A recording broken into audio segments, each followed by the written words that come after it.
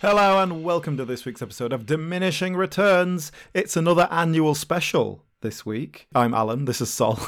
Hello. Today we are looking at the Oscars Best Picture nominations. We've done this every year for 5 years now. Yeah, 2017 was the first one. So what's that? 17, 18, 19, 20, 21, 5 years, yeah. If there's any loyal fans listening, then they will already know that we have discussed the Oscar nominations in a Diminisode, and today we will actually be going through. We've watched all the films, and we will actually be reviewing them one by one. So should we dive right in? Yes. We've sort of set a tradition now, Alan, of ordering the Best Picture noms in a kind of humorous way, and this year's no different. The first year, I think we went in the order that I thought they were most likely to win. Okay, yeah. And then I don't remember what we did for the following year, but I know last year we did them in chronological order, like when they're set, and we travelled through time in a time machine. Oh, of their period, yeah, that's a good one. That was a nice one, yeah. That was very good fun, yeah. This year, I was racking my head like, what's the through line we can order this according to? And are you aware that the Oscars have just brought in this diversity inclusion criteria, which I think takes effect for next year's awards? Oh, they actually putting numbers on things, putting quotas on there. Yeah. There's like an actual flowchart system now. It's you have to fill out a form if you're submitting your film to the Oscars. It's essentially to the effect of you have to meet 2 out of 3 of each criteria. Is there a woman in your film? Yes, no. Is there a disabled person in your film? Yes, no. It's that kind of a box ticking exercise. Were there internships available to people from underrepresented groups on the production of your film? It's a whole series of things like that. And I thought, okay, I will try and quantify which film this year was the most diverse out of all of them using numbers. So what I've done, Alan, is I've built a spreadsheet. I've gone through putting a little number next to each film, and I've put them in order. Dare I ask what your categories were? We'll go through it as we go, right? To start off, what film do you think is the least? We'll go from least to most diverse out of all the films.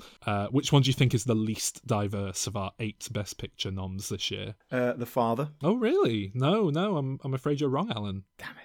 I suppose there's women in it. Well, it depends what your categories are. Shall I tell? Do you want me to tell you what the categories are broadly? I'm not going to tell you all of them. There's loads, but I've got a section for is the lead actor, and then a racial minority, a cis woman, trans, disabled, over the age of 70, or from any other minority group. Oh, that's where I got caught by The Father. Just because he's an Anthony Hopkins doesn't mean he's not. He's so old that he's got dementia, and therefore exactly. It's a tick. And then I've done the same thing for is there a significant supporting actor who is all of those things, and then the same for is there a second significant supporting actor who is all of those things. That's the actor, not the character. And the second one there is just, because it might be a fluke, that one off, but if there's more than one, that's like, oh, cool. And then I've got extra points for is the lead character from an underrepresented group? You get a point for each of the groups. Is the director, XYZ? Is a half of or more of the writers XYZ? A half or more of the producers XYZ? Is the subject matter's primary focus on an underrepresented group? You get a point for each group. And I'll tell you now, 5.5 points is how many the bottom scoring film got. Is that good? I don't know what your system is. Well, it's the lowest number of the bunch, so it's bad. Well, that's got to be Mank. It is Mank. Well done, it is Mank. That is our least diverse film this year. They did put a woman in it. There's 2 women in it. There's a couple of women in there, yeah. That's where it got all its points. Do you want to guess what the points were? So there's 2 women. And you will notice it's 5.5 points, so I awarded a half point here, which I haven't done anywhere else. Is that because, John Ford's in it, and he's only got one eye? Someone playing John Ford. Similar. No, so basically the women, there's 2 women actors, there's 2 women characters, that's 4 points right there. You're getting double bubble on women? Yeah, because it might be, Alan, a character who's a woman played by a man, in which case you only get 1 point. But surely that's representative of transgender or something. No, I'm not talking about a trans woman. I'm talking about a man. Look, if Eddie Murphy is in the clumps, I'm not giving him a point for that, all right? I'll give him a point for being a black man, but I will not give him a point for donning a dress and playing a woman. Okay. Anyway, okay, we've got 1.5 points in the category is the lead character from an underrepresented group. And this is a good example of that because Gary Oldman does not fulfill either of these qualifications, but the character does. Because he's an alcoholic? No. He's Jewish, Alan. That's 1 point. Is he? 1 point for Jewish. Yeah, Mankiewicz. Oh, I just know him as Mank, so I don't know. But Gary Oldman, of course, is not. And half a point because he does have a broken leg for a bit of the film, which means he was disabled for part of the film. I just want to go on record that I'm fully approving of this system. I'm just throwing that out there. Look, I'm trying to be as close to the actual Oscars themselves, all right? This is what the Academy has decided needs to be done. I actually did look at the Academy's rules and I tried to copy it as much as I could, but the problem I ran into were things like it's difficult to quantify percentages of their crew because I can't just like go on IMDb and go, oh well, that sounds like a Chinese name. Maybe they're Chinese. Do you know what I mean? It's I didn't want to get into that dicey territory. And similarly, some of these things like, you know, LGBTQ, for example, a lot of people are gay or bi or other, and you wouldn't know it. So, you know, I just thought, well, I'm going to tweak it a bit. So that's the system we have here. Mank has 5.5 points. But what about the film itself? We've already talked about it, Sol. What do you want to do here? Shall we cut to a clip from our Review of the Year episode and then move on? We will indeed, yes. Let me ask you a question, right? Oh, God. All right, he didn't like it, Calvin. He didn't like it. Who is this film for? Oh. I think it's for David Fincher to honour his dad who wrote it. Yeah, I think this film is for David Fincher. I think that's who it's for. It's for... like I know... I think I know more about kind of films and stuff than the average person. I know more about film history. I know more about old Hollywood. And I don't know anything about Herman Mankiewicz. Well, I know he wrote Citizen Kane. Like, that's about it. That's fine, though. You don't need to know about someone for a biographic film to have value or entertainment value or whatever. No, you don't. But there's a whole world setting here. People like Louis B. Mayer and William Randolph Hearst and Marion Davis. And I know a little bit about Orson all Welles. those people. But, you know, I think most of the current film-watching public don't.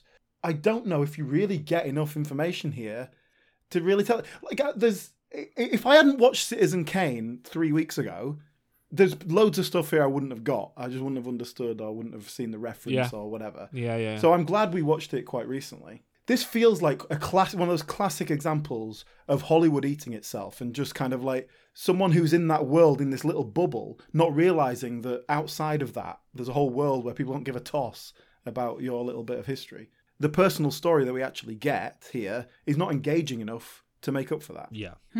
Yeah, I kind of agree. The film was written by Jack Fincher, who is David Fincher's late father. You should have set off earlier. I think there was an air of like, oh, I'm going to make Dad's screenplay, and that's a way to honour my dad. Now, it's not badly written, but it's perhaps lacking an in point for anyone who isn't a Herman Mankiewicz biographer. Yes, exactly. It's a niche audience. And his life isn't, or at least the slice of it we get here, isn't that incredibly interesting or compelling to really draw you in, I guess. There's some really nice moments in this film, really nice scenes. They mostly involve Tom Burke as Orson Welles.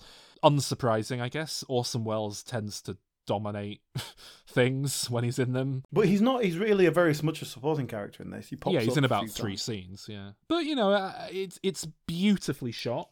I wouldn't expect anything less from a David Fincher film. It is, of course, kind of evoking the style of Citizen Kane. That's another thing of the I 40s. hate, by the way.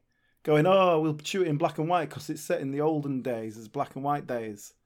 Yeah, let's do it in black and white. Let's do the sound on one track so that it feels like Citizen Kane. Yeah. Fuck off. I think that can be a valid way of making something, and I think the likes of Ed Wood, for example. If you're going to do all that, and you're going to, look, I'm evoking 1940s cinema, we're going to make it 1940s style. But you haven't, have you? You haven't shot it in a 1940s style. You've just done it in black and white. Commit to it as an artistic project or fuck off. Oh my.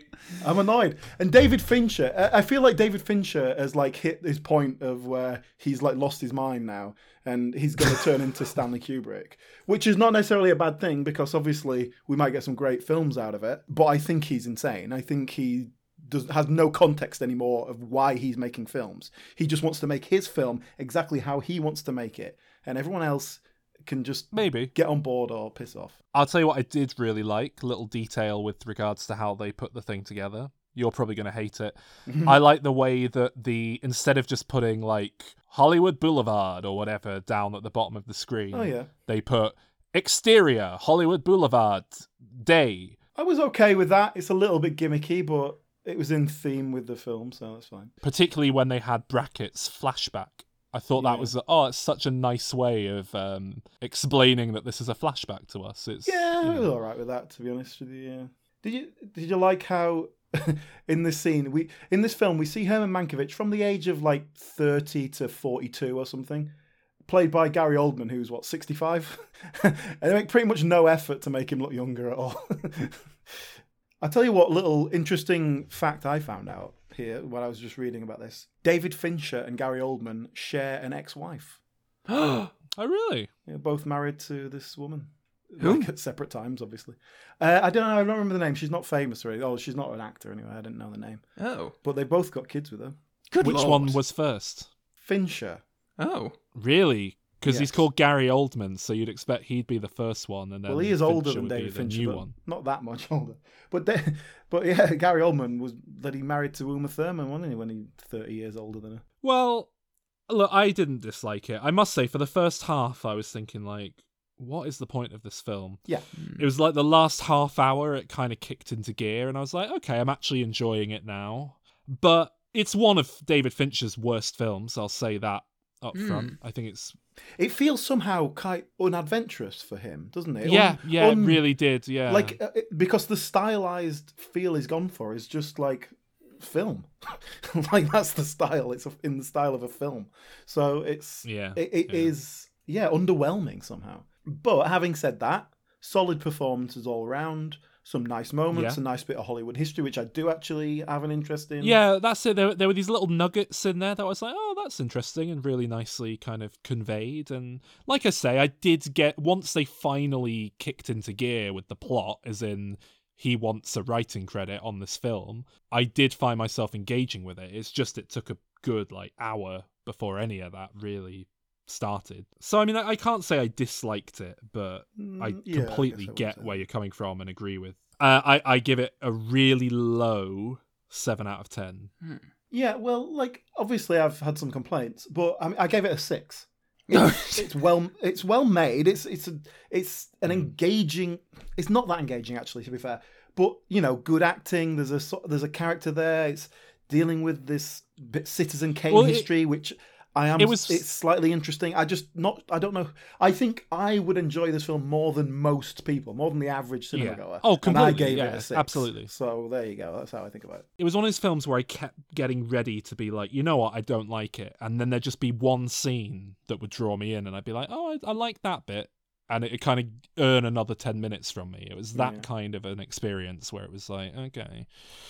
And I did factor it into my directorial filmography list, Alan. You'll be pleased to know. Oh, yeah. So David Fincher, I believe, has dropped down a place. Oh. It's lowered his average, so that's never a good thing, is it? He's now number 19 on my list, David Fincher. Oh, that was a good clip. Not good enough, though, really. For a David Fincher, Gary Oldman, Oscar buzz. 10 Oscar nominations. Yeah, well... There are even that many Oscars? Yeah, but bear in mind, most of those are technical awards for things like the cinematography and the set design, which, I think it's got really good, techniques. Even the music, I think, is really good. So I think that's justified. I do think it's one of the weaker films at the Oscars this year, though. We haven't touched on the pandemic and its impact on the last year in film, but, nothing came out. So with that in mind, I think it's quite remarkable how solid a selection of films this is. I won't spoil things too much, but this year in film, Oscar-wise, stands toe-to-toe with other years that the Oscars have given us in the past.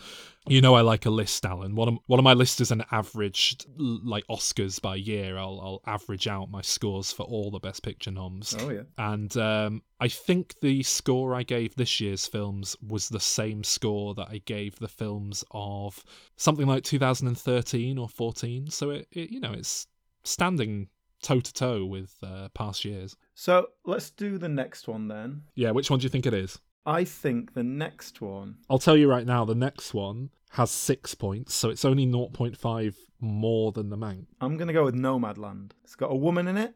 No, it's The Trial. But then there's no one else in it. The Trial of the Chicago 7. Okay. There's no women in that. I will give you that. Absolutely no women in Trial of Chicago 7. Well, there's one woman. But there's two... There is actually... Okay, I can think of 3 women who actually spoke. And that was only because I watched it, like, yesterday. But, yeah. Okay, go on then. We've got 2 points for Sacha Baron Cohen, I think, here. We've got a racial minority supporting actor and any other... What racial minority is he? It's because he's black.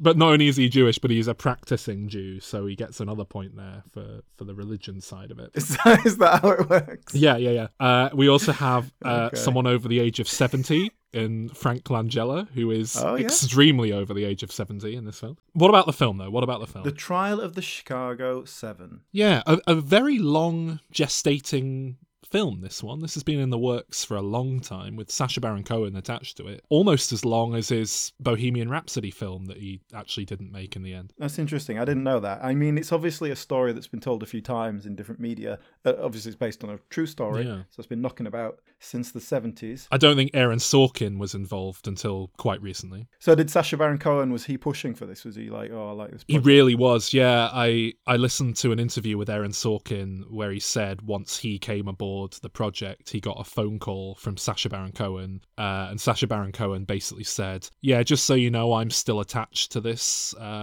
film, so I have like first dibs on the role, just so you're aware. And the way Aaron Sorkin plays it is he was kind of like, oh yeah, cool, but the way he worded it made it sound a bit more like maybe Sacha Baron Cohen wouldn't have been his first pick. But, you know, Sacha Baron Cohen's Oscar nominated here. He's one of the people that stood out. Yes, I'd like to talk about that. Yeah, I mean, he's not the performance side nominate. I think he's the worst performance in the film. I think that's fair. Now, I'm not saying that's bad. I think the performances are good overall.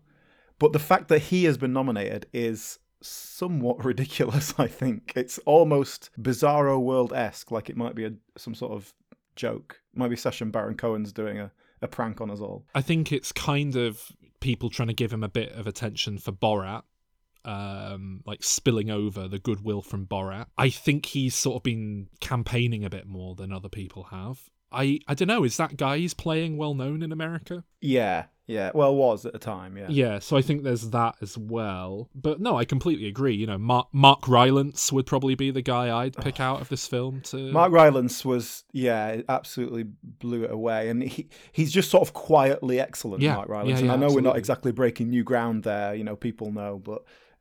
fantastic performance from him. And I thought generally just great acting all round. Frank Langella really strikes a nice tone with that thing. I don't think I've ever seen Jeremy Strong in anything before, and he was excellent. I will say, this is not my favourite of the nominees, but it was definitely the most engaging of them. I started watching it grabbed me, and I sat there and watched it, and I was completely engrossed.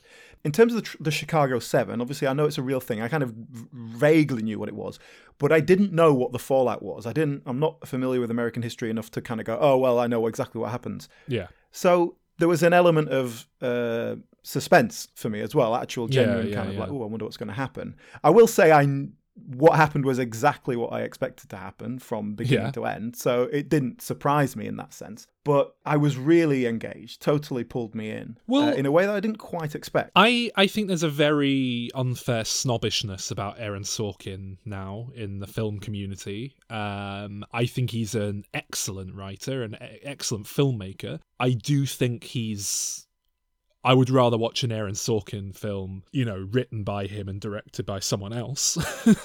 But if he's insisting on directing these films himself from now on, then that's fine. I don't know if you saw Molly's Game a few years ago. I watched that earlier this year, and I was surprised at how fantastic it was. I was really impressed with it. Trial of the Chicago 7 for me was similar, but I wasn't instantly captivated. It took until about halfway through to really, draw me in and captivate me. Well, let me just pick up on your Aaron Sorkin point then, because I think these nominations are a really good example of what you're talking about, I think, which is Aaron Sorkin, I think, is getting out of date. Like, that style, I think it's excellent. Like I said, it's completely engaging. But just those moments in the Trial of Chicago 7 that just feel a little bit now like kind of dramatic, clunky moments of emotional catharsis or whatever. Like everyone standing up at the end, like the man looking at his child and his child looks over him with pride, and like that whole kind of shoehorned in sort of little bit of story for him. And that sort of thing, I think, is out of date. Now, bear in mind, I watched the Trial of Chicago 7 pretty much straight after I watched Judas and the Black Messiah. And that is a very jarring tone shift for something that is dealing with quite a similar concept. It really made the Trial of Chicago 7 feel like the comedy version of this. It was like, here's people who are kind of dying in a war zone on American streets, and then here's some people playing at protesting and having fun with it. And that, just because of the way I watched them, that did not lend itself well to the Chicago 7. And I will say, to their credit, to Aaron Sorkin's credit, they acknowledge that in the film. In the Trial of the Chicago 7, we see the character Steele, the black guy, basically, who is treated totally differently. And he even says at some point, like, to you, this is just fun to you guys. This is like our lives, but this is just a publicity for you. He says it better written than that. But I like that they kind of acknowledge that within the film. It's like, hey, we're telling this story. We appreciate there are other bigger stories to be told. Yeah. After I watched it, I read all about the case, and I was reading about the different people and what they did after and stuff like that. It totally grabbed me and got my interest. That is obviously a good thing, I think. But like I say, it just felt very kind of slick and Aaron Sorkin, and it's just... sometimes you need a bit more grit, a bit more dirt, which is, I think, what we're going to get when we talk about something like Judas and the Black Messiah. I think the best way to describe this film is it's a film that, even in any other year, would always be nominated for Best Picture, but would never stand a chance in hell of winning it. And that's fine, it's just solid, enjoyable. I could watch this with my mum, and I'm sure she'd enjoy it, and I enjoyed it. I give it a low 8 out of 10, which I think is quite generous, but I did find it very entertaining and quite informative. I gave it an 8. I guess it would be a low 8, yeah. I agree with that. And this does feel like something that could have been made in 1991. I think it would have been largely the same. Exactly, yeah. And I don't think there's anything wrong with that. But like I say, I think it's interesting that this has been nominated alongside other things that are looking at American society and problems in American society. Yeah. And this is the one that feels old-fashioned and a kind of bit out of style. Next up, what do you think is the third least diverse film of the bunch this year, Alan? Nomadland. No. I've gone with The Father next. Must be Nomadland next then, because there's only 4 people in it, so there can't be that many boxes to be getting ticked. I've got 8 points down for The Father. Okay, you got an old man with dementia. That must be at least 2 points. Well, you've got Anthony Hopkins is over 70. The character is over 70 and disabled. Yes, he's Welsh. Just kidding. There's a woman in it. There's 3 women in it, prominently. Yes. So that's 2 points there. Well, 4 because the characters as well. And the subject matter, of course, being about that disability. So that's totted up to a total of 8 points using my little spreadsheet here. When I first loaded this film up, which was the first film I watched after the Best Picture nominations had come in, I think I'd seen half of the films already, and I was like, right, I better watch these other 4. So this was the first one I watched knowing it was up for the Oscar. But it was a film that I wanted to see anyway. I'd heard good things. It's got Olivia Colman in it. It was annoying me initially. I didn't dislike it, but I was getting a bit annoyed. This kind of is all very obvious, and I feel like I've seen it before. You know, the whole thing of like the actors being swapped out for different actors and so on. And I don't really know what happened, but somewhere along the line, watching it, I just got really into it. And it just drew me in. I just went with it, and I found it incredibly powerful. I think it completely and utterly worked on the emotional level it was trying to evoke from me. And to be honest, I think 90% of that is Anthony Hopkins, and I genuinely think this might be a career best performance from him. I will say that I've not seen, you know, the full body of his work, nothing close to it. I've seen the kind of big, obvious Anthony Hopkins films everyone's seen, and maybe one or two others. But this is the first time I've watched Anthony Hopkins in something and been blown away by it. I thought he was just phenomenal, and it felt like a culmination of, you know, a career as an actor just kind of coming together in this role. I thought he was incredible. I largely agree with you there. I think what suddenly pulled you in, or whatever is. I don't think there's anything special here. I think it's just really well done. It's completely evocative, and that performance draws you in. I think the writing is excellent in that it's all very natural, but also just the smallest things being dripped out going, hang on, that's a bit odd. What's going on here? Because you know how we kind of joke about how I like films where nothing happens? Yes. Well, this is the kind of epitome of that. Like, nothing really happens, but it's so engaging. Yeah, I found it very, emotionally engaging. I haven't had experience with anyone with dementia at all, so it's not something I related to particularly, but I still was totally on board with it. And obviously this is based on a play that has been performed for quite some time and is done very well. Yeah, it felt like a play, yeah. It totally feels like a film play. I don't think that's necessarily a failing, because I think, although it's not cinematic, it is still beautifully shot. It's very nicely completely put together. It works. And I think that style where we're trapped in the room or whatever really aids it. I also think that this probably works better than the play. Obviously, I haven't seen the play, so I'm sort of shooting in the dark there, but it feels like the sort of performance we get here that's got a level of subtlety to it you would struggle to get on a stage. I think on a stage, everything has to be a bit bigger and a bit more obvious. Yeah. And I'm not sure if I would appreciate it the same amount if I was, 30 feet away. Maybe I'm wrong. I'm sure a good stage actor could just nail it, but that's why you want someone like Anthony Hopkins, an experienced screen actor, to just pull that together. And Olivia Colman, really beautiful performance as well. Yeah. I thought everyone... Oh, Imogen Poots, by the way. I love Imogen Poots. What do I know her from? Because I'm sure I recognise her. I can't place it. She's in a lot of quite off-kilter, weird films, or generally quite small little indie things. She was actually, Alan, in the most recent second remake of Black Christmas. Have we watched that? No.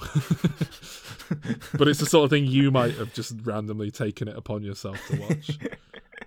And of course Mark Gatiss is here, who can go either way. But I think he's perfect here. He's got the whole sinister, nasty side down, but then equally, when you see him as a revealed for what he is, I won't give too blatant spoilers for anyone who hasn't seen it, but he completely plays the other, flip side of the coin, perfectly. I don't know. I felt more sinister then. Really? It's creepy. Yeah. Really? Well, that's what I mean. I didn't find that, and I think that's something that would be quite easy to. It felt like a David Lynch movie, except I didn't hate it. That's kind of like, imagine a David Lynch movie with actual character arcs and like structure and actual, writing. Yeah, that's what this is. And then like we say, the acting really just elevates it. So I really liked The Father a lot. I did as well. And I was very pleased to see that Anthony Hopkins won Best Actor at the BAFTAs last night. At the time of recording, it is the day after the BAFTAs. Because, Chadwick Boseman is the favourite to win. And I think he probably will win at the Oscars, but I do think Anthony Hopkins deserves it. I haven't seen the film that Chadwick Boseman is in, and neither does anyone else. So he's fine. I've seen it. He's fine in it. But anyway, that's The Father. I give it an 8 out of 10, but a really strong 8. Yeah, I mean, I gave it what I think is going to be a generous 9. Oh, wow. But like I say, I was totally, on an emotional level, it totally won me over, and couldn't fault it. Yeah. Okay, next up, diversity-wise, Alan, using my metric here, what do you think it is? Nomadland. Nope. It's Judas and the Black Messiah. What? But there's loads of black people in that. That's the problem. They went all in on black people. There's no other diversity in this film. It's just black people. So there are a couple of women, but that only tops up to a total of 13 points, which is a lot more than now. But that's because there are also, black directors and producers behind the camera, which I've accounted for. Yes, Judas and the Black Messiah, another based on a true story film. Yes, there's quite a few of those in these things. From producer Ryan Coogler. It's a very stylish film, very well made, well acted. Yeah. I can't say I enjoyed it particularly. I found it quite dull. I don't know. I never connected with this. I found Jesse from Breaking Bad to be the most kind of compelling character, which might be because I'm racist. Jesse Plemons is a great actor, though. Yeah, I love something about it. Yeah. I love Jesse Plemons, and there's great actors in this other than him. But I found his character and what he was dealing with kind of more interesting. But then obviously they kind of halfway through make out that, oh no, he is racist as well. He's just a kind of different sort of racist. He's just not as evil as racist, but just a bit more societally racist. I mean, I don't know. Look, like I say, well made, gorgeous cinematography. It was just very dry, and I found it very long. And there were a lot of scenes that didn't really go anywhere. And, with it being based on real life, it did fall prey to a lot of those traps that, Trial of the Chicago 7, for example, didn't fall prey to. Just little tangents that don't really go anywhere, that are just thrown in. Well, I mean, I think I was engaged with it. I didn't have too much of a problem with that. All the bits with Fred Hampton, the Daniel Kaluuya character, and his girlfriend, I guess. I don't think they get married at any point, do they? But the woman, his partner, all that stuff was boring, and I didn't feel like I really needed to get into his mind, because for me, this was about Bill O'Neill, the Lakeith Stanfield character. I completely agree. I've made a note here: is Daniel Kaluuya the lead? Because he's up for all these lead actor awards, and I don't think he is the lead in this film. I think Lakeith Stanfield is. Not all. In fact, in the Oscars, they've both been nominated as supporting actor. Yeah, which bizarre, doesn't make any sense, because who the hell is the lead then? Yeah, it's very weird. Because I could make an argument for Daniel Kaluuya to be the lead, but I wouldn't agree with it. You know what I mean? But yeah, so Lakeith Stanfield is definitely the lead character in this. And I like that journey, that character. I like you're telling because it is the Fred Hampton story, but you're telling it from just a slightly off kilter angle, I guess. Yeah. With that Judas and Jesus kind of metaphor that only really comes into play in the title. It's all about the insidiousness of the FBI and all that, which you get in the Trial of Chicago 7 as well. And obviously with recent events in America particularly, it's all good timing for all this stuff. I think it played on all those levels that it was aiming to. I found it very interesting. Again, I didn't actually know the story previously. It was based on a true story. I didn't know anything about it. Yeah, I wasn't sure what was going to happen. I thought the bits where we see William O'Neill being interviewed, like on a kind of flashback sense, or flash forward sense, I don't know if that really added anything to it. It didn't feel like it brought anything to it. Yeah, I know what you mean. It engaged me enough. Yeah, certain scenes were phenomenally entertaining, like the one at the start with what's his name being a kind of con man trying to steal someone's car, for example. That kind of thing I liked, but like you say, there were just so many scenes dotted around in between those scenes that stopped it dead for me. Yeah, well, Daniel Kaluuya's going off giving speeches and stuff, very passionate rhetoric, and that really worked for me.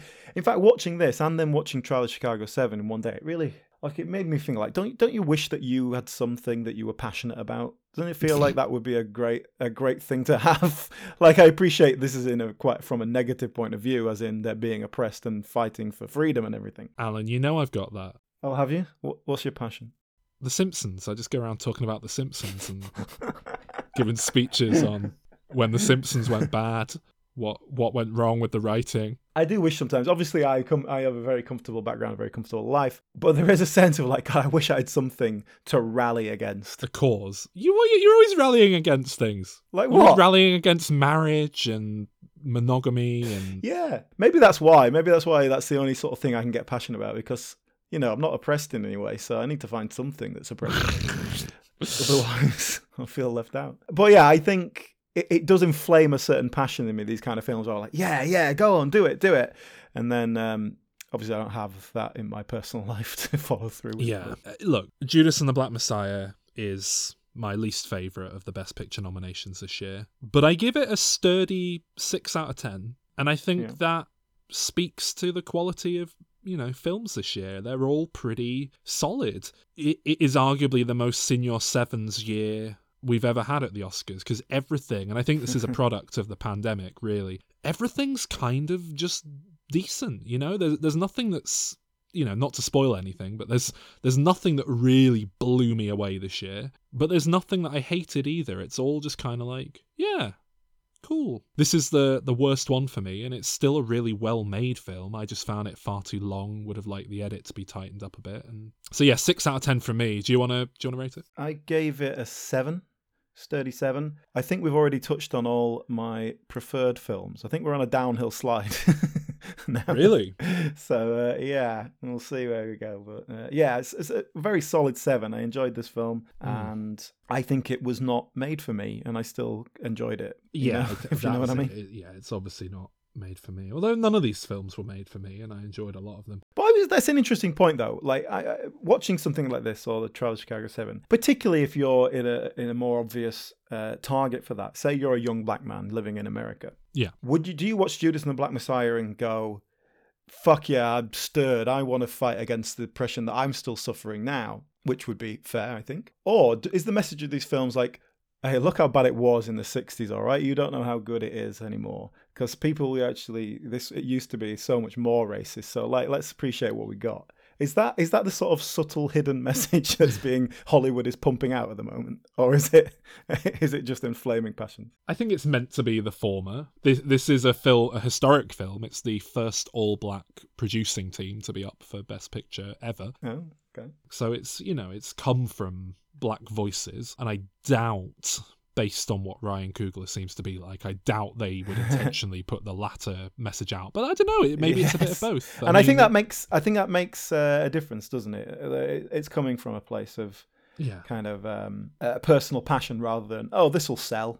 Get this out. People, there's a market for this. Right. So we're now at the halfway mark for this year's films. So I'd just like to take a moment to apologise.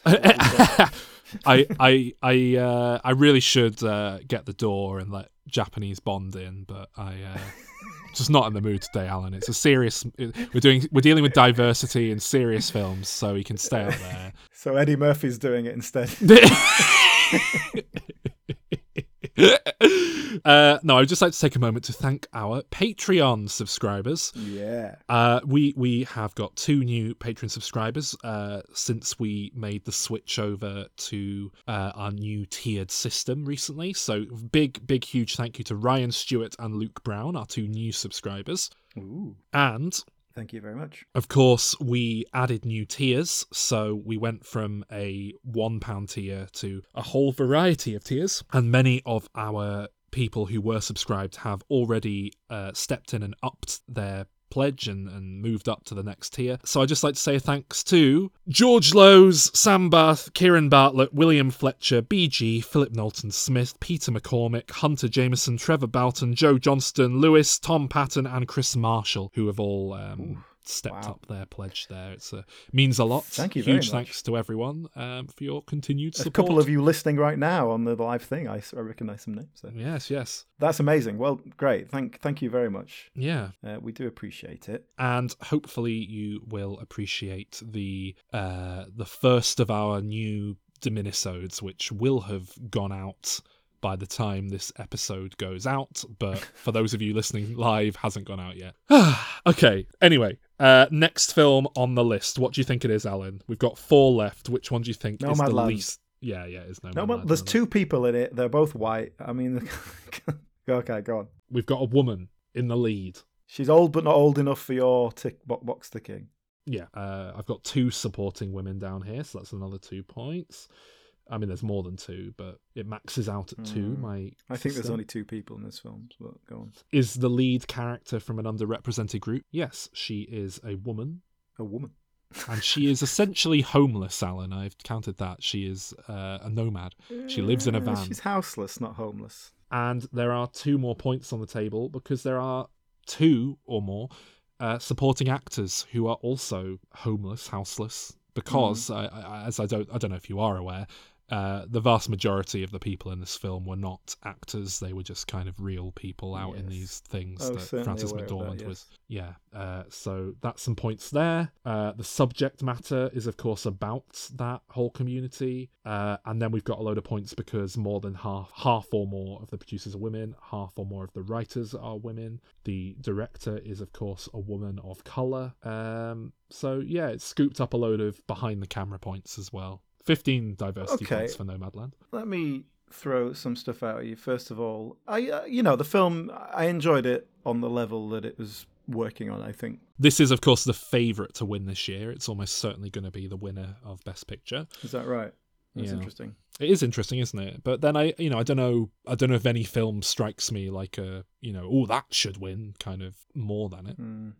My first, I could tell that the most of the supporting cast there weren't actors, and I thought, oh yeah, they've got Frances McDormand, they've taken her into this community and they're just filming her, like, see what happens, improv a bit. Yeah. I thought, okay, fair enough, bit of cinema unawareite, I guess. But I didn't realise that it was unawareite until afterward. Well, they knew they were being filmed for a film, so it's skirting the edge of unawareite. But well, that's it. But they thought Frances McDormand was a real houseless woman, right? I don't know how they did it. Is that what they did? Yeah, because that's what I was reading, that she went and lived in this community, or at least... Oh, so they thought it was like a documentary? Well, I don't know what they thought, but yeah, they didn't realise that it's famous actor or indeed an actor. When she's telling them the story of like, oh yeah, my husband died, did this, they think she's a real person telling them her life story. Wow, so it is true cinema unawareite.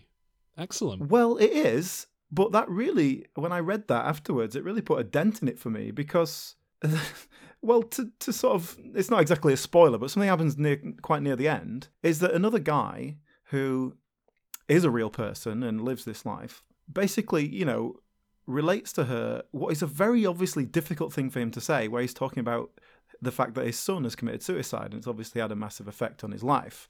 Yeah. And he's saying it to her because he thinks that she's relating to him and that she's had a similar experience, that they've connected and she's got to know him over a long period of time.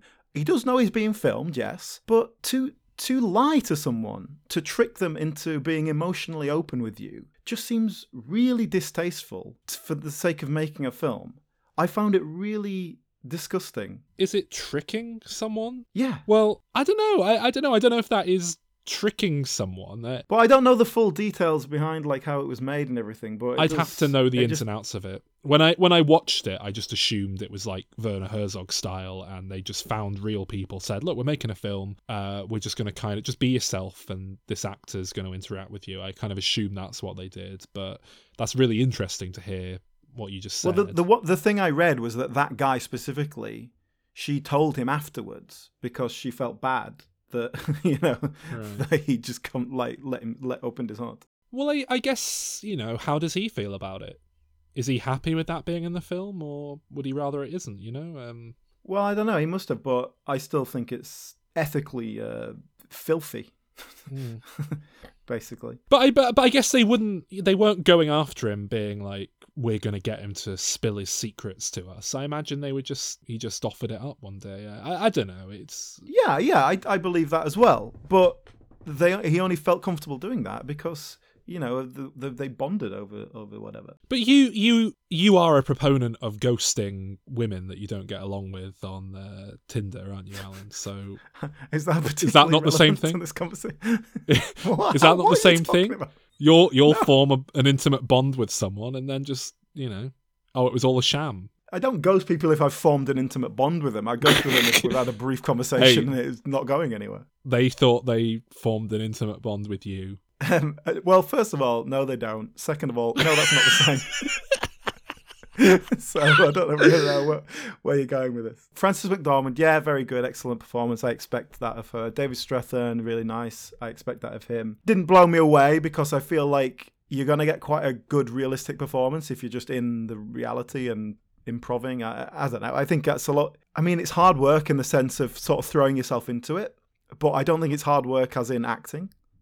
Yeah, but you have to be capable of doing that and keeping up, and not every actor can do that. I don't know. I don't think it's that difficult, frankly, but I think it's a skill, and I think it's a skill not every actor has. I know what you're saying. Like, it's gonna, you throw yourself into that situation, you're gonna unlock, the more powerful, strong, emotive acting far more easily. I don't think that's to say it doesn't have value. If going into a situation, into a job, and then pretending that you like the people there is great acting, then give me an Oscar, because I've done it everywhere I've ever worked. And so does everyone else. Yeah, but have you done it well? They think I like them. That's the... I don't know. I think they think you're quite standoffish. Look, when my boss told me about his son committing suicide, and then I snuck off to the bathroom so I could laugh at his emotional openness behind his back, I should have got an Oscar. Yeah, fair enough. Well, I don't do that. I get very snippy and sarcastic with people at work, and just kind of let my disdain shine through. So yeah, fair play. Yeah, take your I Oscar. do that as well. Can I ask, when they were filming this, did they go to Amazon and go, hey, we're looking for like the real kind of people in a really bad situation who are desperate. Can we film in your factory? It feels like it'd be the perfect place. Because it very much just says people work at Amazon because they're absolutely desperate and there's nothing else available. Yeah, well, I think there's truth to that. But it does seem like Amazon are involved in the film beyond simple fair use. So... yeah. Talking about Amazon, they have a film up for Best Picture this year that we haven't spoken about yet. Yes. We'll touch on that when we get there. So yeah, Nomadland. I don't have much to say about it, really. I thought it was a really bog standard kind of character piece, but, made well. I enjoyed it. Felt like perhaps the pieces were there to make something more than it was, but decent effort all round. I'd give it a 7 out of 10.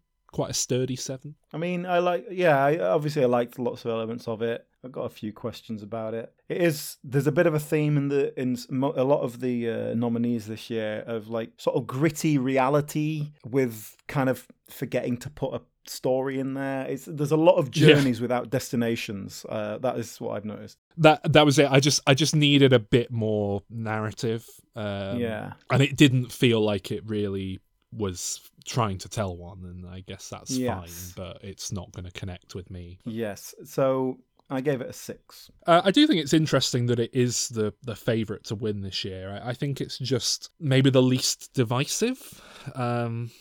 Because The Father is a much better made film, but it's also very much about privileged white people, so that's going to piss a load of people off. Mank is that, but not as interesting. The Trial of the Chicago 7, it's Aaron Sorkin. People are sick of him. I think Nomadland is arguably the film that everyone's going to be kind of like, it's everyone's second or third pick, as we've spoken about in our previous Oscar. Yeah, I think you're probably onto something there. Yeah. Right, next up on our diversity checklist. So this is our third most diverse film this year. Oh, yeah. What do you think it is? I think it's going to be A Promising Young Woman. Correct. Yes, it is about a woman in the lead. There is a prominent racial minority supporting actor who is also trans. That's an extra point right there. That's the only film to tick a box there. Is there? Oh, I don't know that. Yeah, Laverne Cox. I didn't know that. Is that a clue in the name? I didn't know. What? Laverne Cox from... I know her from Orange is the New Black. Yeah, I knew she was in that. I've never actually seen her in anything, I think. There's another woman, Alison Brie. The subject matter is, of course, about women's issues. Is that extra points? Yeah. That's an underrepresented group. I've actually given her 2 there. 1 for it being about being a woman, and 1 for the kind of mental health abuse aspect of it all. And beyond that, we have, again, we've ticked boxes with a female director, writer, producing team.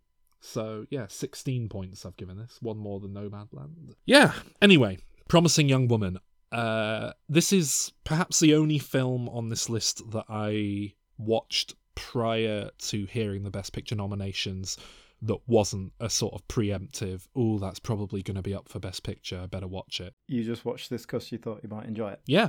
Basically, yeah. I guess Mank as well, but the difference between this and Mank is I did actually really enjoy this one. I was surprised how much. And when I was watching it, I sort of said, like, I said to my girlfriend, like, you know what? Like, I bet this sneaks a sneaky best screenplay nomination. It's going to be one of those films that, you know, gets a little bit of love in that category, but that'll be it. And she was like, no, it won't get anywhere near the Oscars. It's nominated in every fucking category, practically. It's all over the Oscars. Carey Mulligan's the favourite to win Best Lead Actress, apparently. So I think that is maybe a sign of the year we've had and no films coming out. But that's all right with me, because straight up, I loved this film. I really enjoyed it. I'm surprised to find that a lot of people found the structure off-putting. I didn't notice the structure at all, personally, and a lot of people didn't like the tonal shift, particularly with the ending. And again, I didn't really notice any tonal shift myself, other than there's one scene that's quite comedic in a way that feels out of place. But again, I went with it. I enjoyed it. Yeah, I felt like quite dark. It's engaging with a dark sense of humour all the way through. I think there's not too much. Yeah, exactly. It's jarring enough to be shocking, which it's supposed to be. Yeah, but that's it. It has had scenes like that earlier, you know, like McLovin, for example. I kind of went into this film thinking, you know, this is about a woman who... I was expecting a kind of revenge, you know, thriller, and I was expecting a kind of this woman takes men home and murders them horror movie territory, and it's not really that at all. Which is weird, because I keep hearing people who've seen it referring to it that way, and it's like, what, do you think she was murdering all those men? Did you not watch the film? Sort of go to great lengths to show that she doesn't. Exactly. Yeah. Sort of. Yeah. They obviously haven't watched the film. So.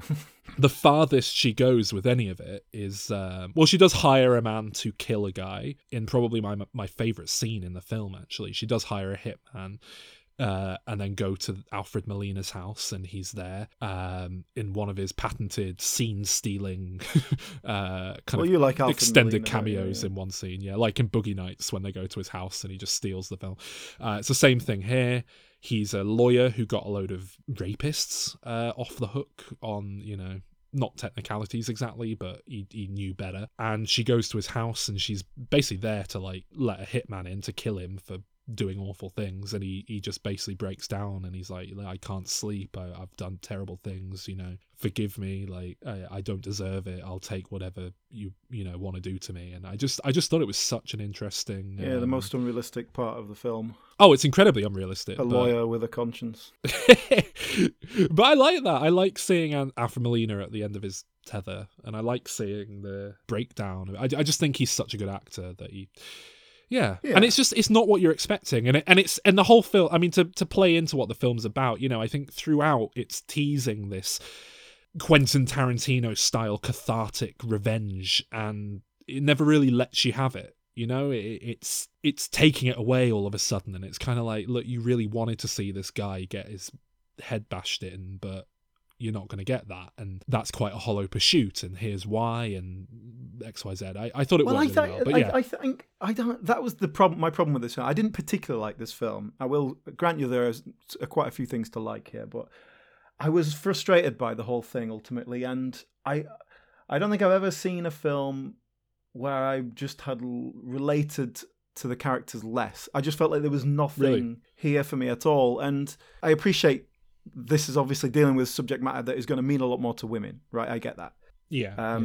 But this felt like the male characters in this were so one-dimensional and simplistic that I thought that it was going to be a joke, like that it was deliberate, kind of like, hey, look, men have written and directed films for years and the women are crap characters, so we're going to make a film where the men are all crap one-dimensional characters. And maybe that's part of it, but I don't feel like that paid off in any way. I just think it was not particularly well written, and because, you know, so much of it is about like, oh hey, oh well, we do these things when we're drunk, and you know how much I hate drunk people. But you should have been on her side then, surely. She wasn't getting drunk anyway, you know, she was avenging her friend who wasn't. Oh yeah, I'm not talking about her as a character, but okay, so her as a character I was also frustrated by. Again, I was always just waiting for this second layer. I was waiting for it to not just be this superficial kind of vengeance thing, and it was so close to being that, so close to getting somewhere, and it never quite did. Well, I don't think it is a superficial vengeance thing at all, actually. I think,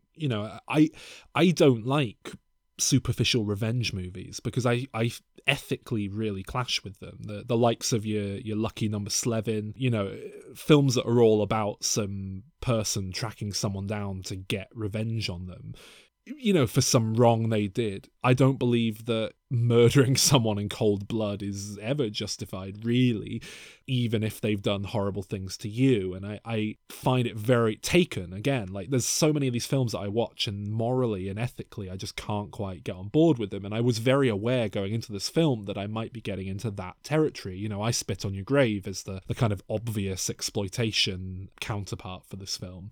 And I think it went the other way, and it did what I like, which is it's a character who's pursuing vengeance, but they've allowed it to kind of consume themselves to the point that they are just a kind of hollow, empty shell of a person. They're not who they used to be. It's not going to bring them happiness ultimately. And, the difference is this film isn't saying that Carey Mulligan's character is wrong to have gone down this rabbit hole. It's saying, look at the knock-on effects of what these guys did. Look at how it's fucked up people beyond, Yeah, and I just wanted that to be explored a bit more somehow, and I never quite got what I wanted out of this, and I was always expecting something more to happen. I felt like we were leading to something more, and I never got that. All the ingredients that were coming into place that I was like, okay, I'm going to let that one off because I think it's leading somewhere, and then it never went anywhere. So things like Alfred Molina as a lawyer who is not just feeling guilty about things he's done, but really knew very specifically the case she was talking about before she was even told him, which is just weird. Like, there was this one case that it doesn't make any sense. And then even when this is a spoiler alert, right, like as in a massive spoiler alert, it's the ending of the film. When the ending of the film comes along, and that happens, I was really like, that is a great ending. It's kind of the ultimate point of her destructive journey.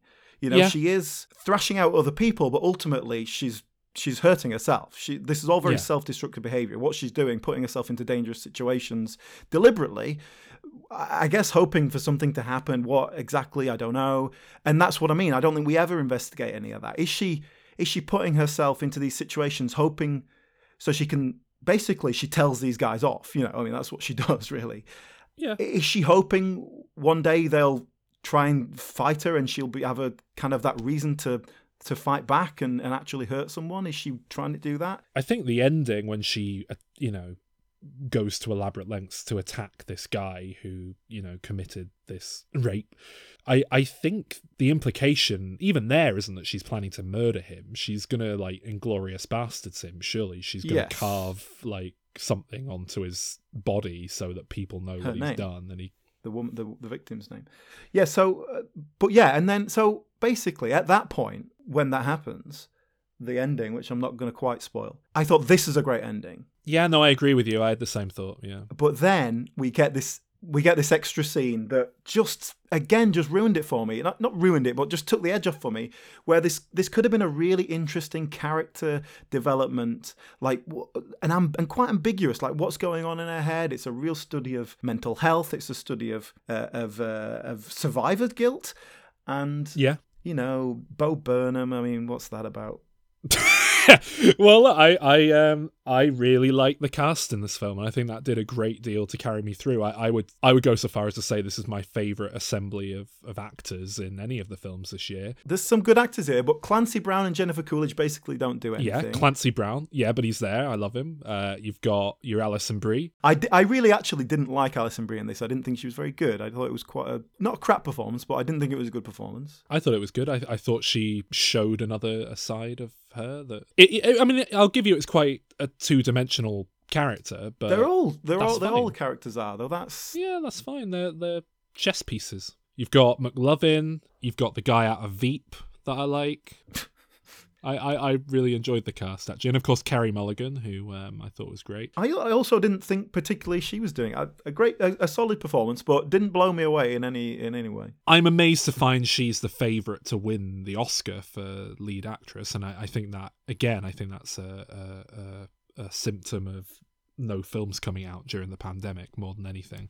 And I'm still not convinced she will. I think Frances McDormand's going to win. But anyway, I thought she was good, though. Maybe not Oscar-worthy, but it's not her fault she got nominated, is it? Yeah, I wouldn't hold it against her, but I thought she played that role about as well as she could. You know, it wasn't like, it's just that role isn't necessarily one that... But that's it. I think, do you know what I think this comes down to? I don't particularly like the writing. I think the writing is... I think it's kind of immature.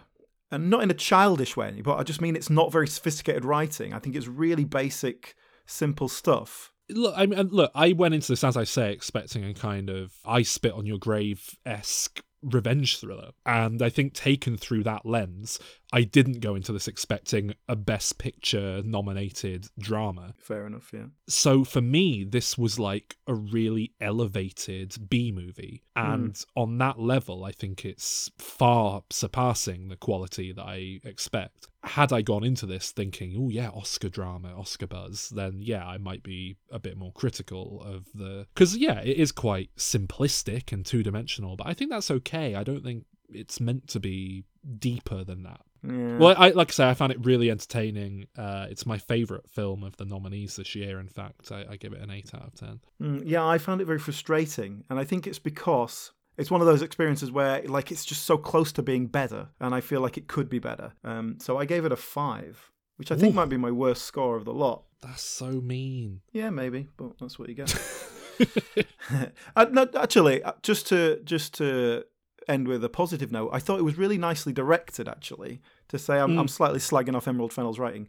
I thought it was without doing anything groundbreaking or trying to be clever, it just did the really nice, some really nice visuals, some good framing and all that sort of stuff, some interesting stuff. So yeah, I was all right with that. Okay, next up, which one do you think is the second most diverse film of the year, Alan? Well, so we got 2 left, right?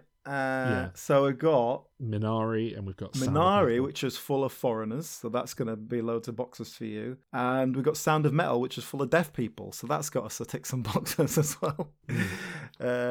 I'll think the least diverse of those is Minari. Yeah, correct. Minari. Minari, of course, has a whole load of South Korean actors and characters. There is, of course, the grandma character who's over the age of 70 and has Alzheimer's again or something. Is it Alzheimer's? She I only watched this the other day. She has a stroke, that's it.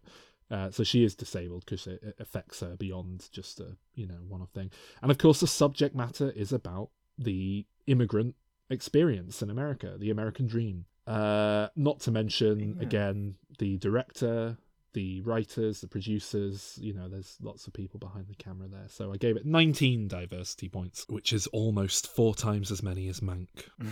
Minari was one of the last ones of these films that I watched. If I was the second to last film that I watched, I wasn't that impressed. Like, I don't know, I thought I was going to like this film a lot more than I did, I think. All the way through, I was thinking, this feels like a true story that they've forgotten to turn into an actual plot. Like, it is just that classic stuff. And then, when I was reading about it afterwards, I looked at the director and it said, the child of Korean immigrants brought up on a rural farm in Kansas or whatever. It's like, right. So you're the little kid in this film. Yeah, exactly. And this is you think this is interesting because it's about people you know and you forgot that other people don't know them. As it was going by, I was engaged by it. I found it interesting. I thought it was really technically well made. The acting, the cinematography, the music, all that stuff was really good. But at the end of it, I was just left thinking, what was the point in that film? What is the purpose? What is it trying to say? Yeah. And the more I thought about it, the more I was like, right, there's loads of terrible writing in that film. There's loads of stuff that just doesn't go anywhere, which is, I think, what you're saying about little things that are obviously just from true life. And it reminded me of, I don't want to throw him under the bus, but it reminded me of someone that we went to university with who was making a film about his childhood and was insistent on getting a Game Boy Advance from someone because it was the game console he played on the drive to this event that the film was based on. And it was just like, this story that you're telling is timeless. Setting it in the year 2001 or whatever it is pointless. It doesn't gain anything by being a period piece.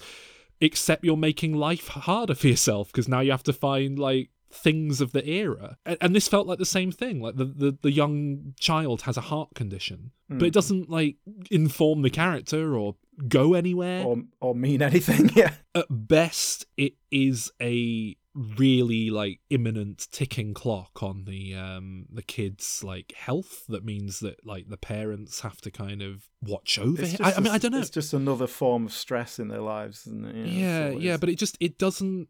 And there's so many details like that just don't go anywhere. I mean, frankly, the fact that it's set again, it's a period piece. I don't think that really gives it anything. I think you could make this film set now and it'd be the same film, wouldn't it? Yeah. I don't know. Is the farming community in America different now? I don't know. But Probably don't get any small farms anymore. But also, it wound me up because it was just like, there's this guy who's just trying to do something with his life. He wants to do something a bit less boring than looking at chickens' arses. Look, I will tell you, Alan, being a chicken sexer is one of the best paid jobs in the world, certainly in the UK. Like, there's a shortage of chicken sexers. Anyone who wants to do that, I think it's a bit more depressing than in the film. I think you're literally like chucking chicks into like an incinerator. Like, just you go, right, that one's male, it's fine. Sorry, that one's female, it's fine. Oh, this one's a man, chuck it into the grinder, blood splurts up. Because that's it. They just go through killing all the male chickens, which I don't think they do. They mention that in this film? It's a pretty grim aspect of the meat industry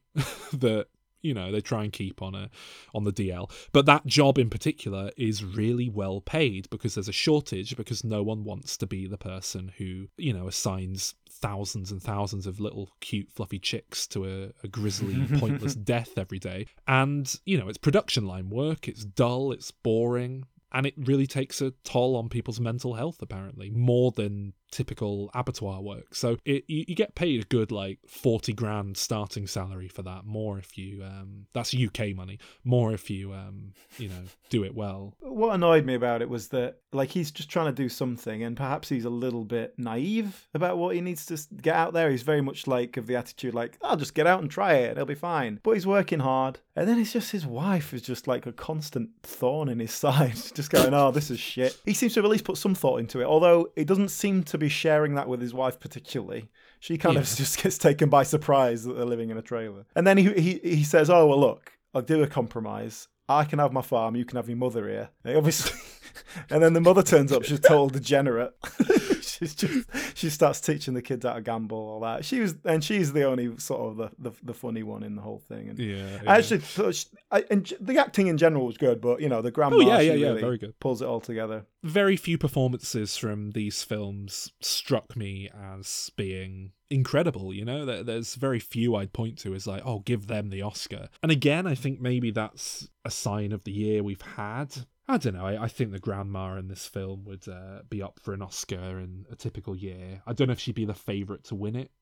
She almost certainly is going to win. Yoo Jung-yoon is her name. I don't know. I'm looking at the nominees now for supporting actress. We've got Yoo Jung-yoon, Maria Baklava from Borat 2, Amanda Seyfried, Glenn Close, Olivia Colman. Out of those, I'd give it to Olivia Colman, but I appreciate that, you know. I don't have much to say about Minari. Have we rated it? No. We haven't, have we? No, I give it a 6 out of 10. I think it was really pleasant to watch. Let it wash over me, but as I say, I just don't think there was a real depth or purpose to it, or a point that it was making. I also gave it a 6. I feel largely similar. Okay, well that leaves us with our final film of this discussion, the most diverse of the bunch, Sound of Metal, which I gave 21 diversity points on my little checklist here. Alan, do you want to take a stab at what some of those are? There's a woman in it. Yes, there's multiple women in it. Is there? Only one prominently. There's only one proper real character. There's the friend of his that he kind of makes. Yeah, who have like 2 lines each. Yeah. And I will say, you know, I there's a lot of the people at that deaf community who I haven't included here because they're essentially just extras. There's a blind man, for example, and I thought, well, I'm not including him on the chat list as a blind character because he's he's basically an extra. He doesn't do anything in the film. There's a deaf dancer who is a person of colour, and again, he doesn't really. I think he's got one line, so I just thought that doesn't count. But anyway, yeah, I'll go through it. We've got Riz Ahmed. He is, of course, an Asian man, and he is a practicing Muslim. That's 2 points right there. We've got, of course, multiple deaf characters, one more prominently than others.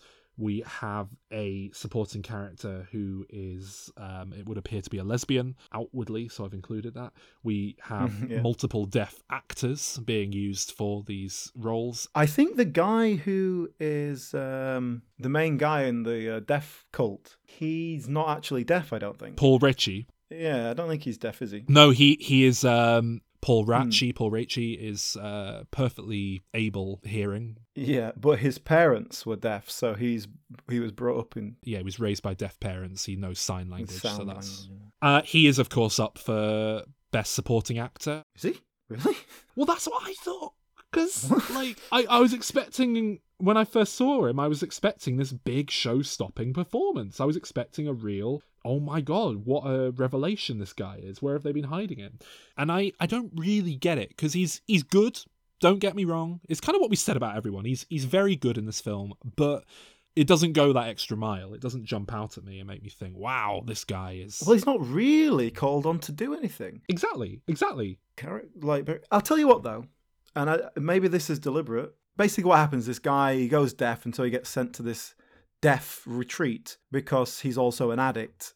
So it's like a safe space for them. They all live in a little community, whatever. I can't tell if this was deliberate or not, but that place seemed like a cult, and he seemed like a very creepy cult leader who did not necessarily have the best interests of the Riz Ahmed character at heart. Yeah, was that deliberate, or was that just my read of it? I don't know. I've seen takes on this, so, you know... Because it's certainly not revealed to be anything. As you say, he goes deaf. Very immediately, very quickly. Yeah, it's a sudden it just happens. Is that a real thing? I don't know. I think so, yeah. He just sort of goes deaf out of the blue one day, and his hearing deteriorates.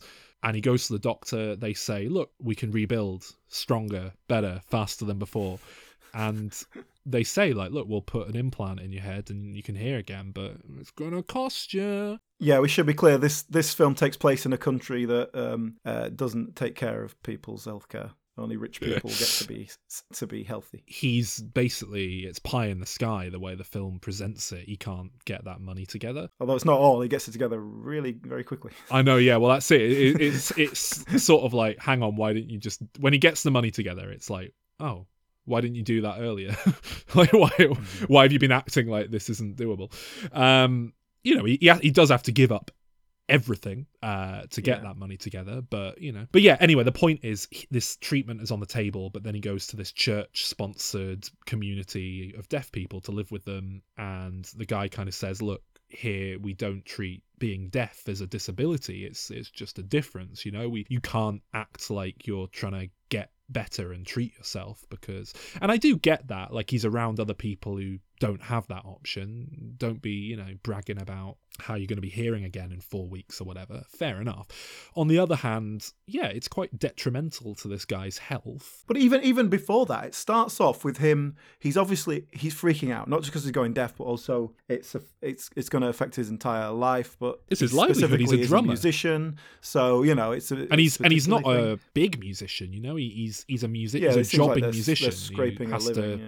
Be on the tour, on his little in his RV, touring every day, playing the drums, and they're scraping by. But then the first thing they do is separate him, like you said, like this woman who has been your support for 4 years and has obviously.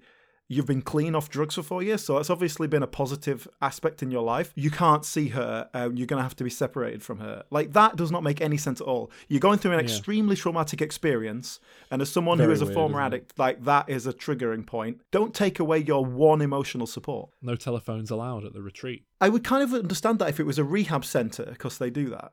I don't know. It was. I don't really. But that was the whole film. That was my problem with the whole film. All these elements that just like, hang on, does that really make any sense?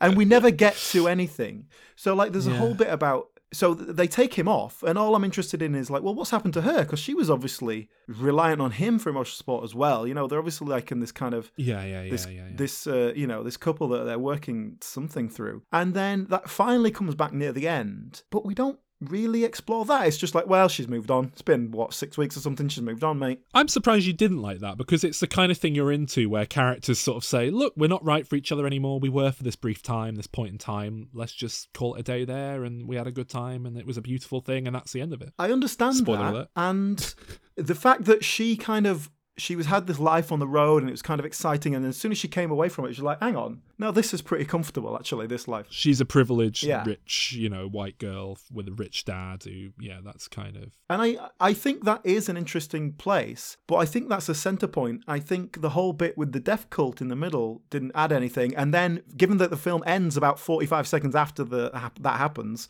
with no real ending...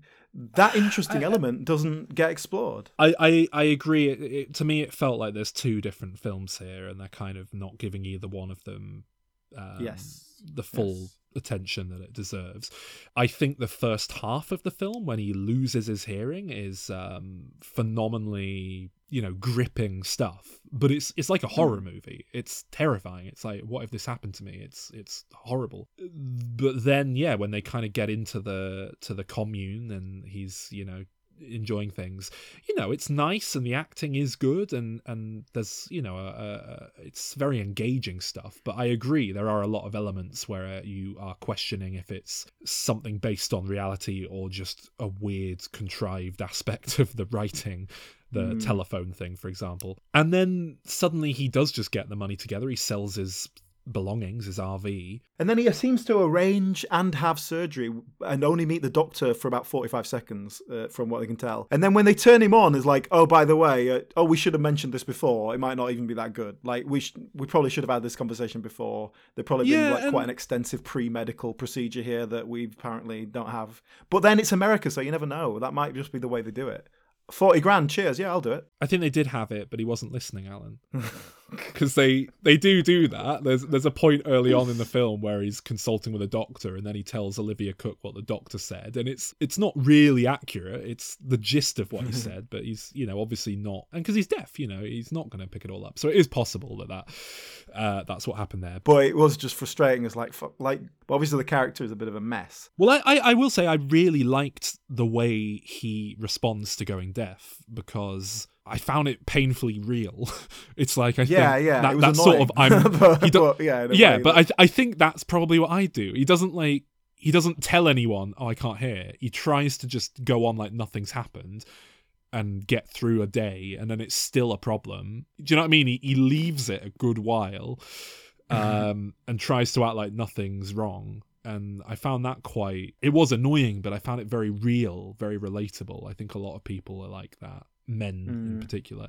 And I don't know. I really liked the sort of first half, as I say, but then there's all these elements. The fact that surgery is on the table kind of caught me off guard. I didn't think he was going to get his hearing back. The second they went down that path, I knew exactly what the film was going to do, like down to the final moment. I knew it was going to be like, right, okay, he's going to... Spoiler alert, everyone, but I knew it was going to be, he kind of decides he doesn't want his hearing because it's better without somehow. And I don't know if that is the point exactly. I think the point is more that he's learning to accept who he is and what he is, and it's I'm sure he'll turn the hearing back on. It's just that he can turn it off. It's just and be you've got to get used to it. I think it's that final moment. I think it's more like sometimes it's nice to turn the world off a little bit. Yeah, I don't know really what it's saying, to be honest. Obviously, if the cochlear implants and all that, it might not give you perfect hearing, but it's going to be some sort of close approximation, I guess. That even in the film, when he hears it's like when we have Connor on the show. It's that degree of like wonky audio, but it's tinny. It's like a robot talking. But that's fine. Like, I'd take that over being deaf, wouldn't you? It's it's not great, but it'll, I'd definitely take it as an improvement. And I did do a bit of reading into this, and some people with cochlear implants have weighed in on the film, and one that I saw was very offended by it and felt like the film was vilifying implants, which I don't think is the intent. I think they kind of misread it, but I can see how they misread it. I don't think that's the intent either, but I think the intent is so missed that it's easily misinterpreted. But they did make the point that there's no way in hell the doctors would discharge him and he'd walk all that way the day after surgery. And he also made the point that Paris, his cochlear implants let him hear perfectly fine, like normal hearing. Yeah. I guess it depends what's going on. But I like how the doctor turns the implants on and we hear it, and that's part of the sound design. We sort of hear what he's hearing. The sound design, by the way, is impeccable. That's where this film's going to win the Oscar, and I think rightly so. Which makes sense, yeah. And it's not, it's not that the film's doing anything experimental or remarkable. It's just like, it's rare that a film really calls on the sound design to do as much lifting as it does here. But it is slightly beyond that, I think. It's not just as straightforward as what we see on screen being, even before he goes deaf, there is a subtlety to the sound design that I think is unusual for a film like this. When they're driving in the RV on their way to a gig, there's a lot of background driving noise and stuff mixed in there that you wouldn't normally get in a film, and I think that's intentional. It's like, here's all the noise that you're not going to get once deafness hits. So I think it's a rare case where the sound design is the most impressive part of a film. It's very rare that I think people come away saying that. So yeah, absolutely deserves the nomination in that category. But there is the scene where the doctor turns the implants on and the sound's a bit off, and he's like, "Oh no, it's really tinny," and she changes something, and he goes, "Oh yeah, that's still pretty bad." She changes, and then she changes something else. He goes, "Yeah, it's still a bit tinny." She's like, "Look, just get used to it, all right? Now get out." I don't know if that doesn't feel like that's very realistic. But again, it's America. Maybe his money ran out, so he just checks him out. What I thought was going to happen there was, I thought he was going to go, "Look, can I just come round and do it?" And then, because I thought that as well, he uses a soundboard, musician, right? Exactly. I thought he was going to like up the treble and play, put the bass down like he's playing on his mixing board that we've seen him do, because the film starts with him spraying air, aerosol air in the grooves on his mixing board. I thought like, oh, he's going to use it, and get back to music. But no, I thought it was, I thought it largely works. I feel like we've been quite negative. I think for the most part the film works. It's just a bit messy, too much going on with lack of focus. The acting is good. I know you're a big fan of Riz Ahmed, aren't you, Alan? I always kind of forget that I like him when I haven't seen him in stuff for a while and think, oh, he's not that good. And then I watch him in something and I'm like, no, he is actually pretty good. I take it back. Yeah, fair enough. And I kind of had that experience from it. It was an odd one.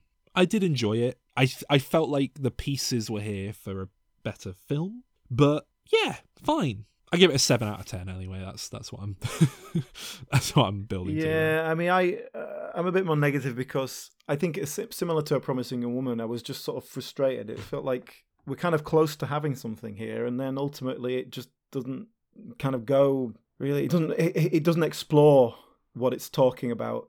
I found that with a lot of these films, in terms of very superficial, one-layer type stories. Anyway, I give it a 5 out of 10. Wow. But there's definitely things to like there. What's your favourite of the year then? The Father, by quite a long way. I mean, The Father's my second favourite. I'd go Promising Young Woman slightly ahead of it, but there's not a lot in it. I really like both of them. Then Trial of the Chicago 7, Nomadland, Sound of Metal, Mank, Minari, Judas is my ranking.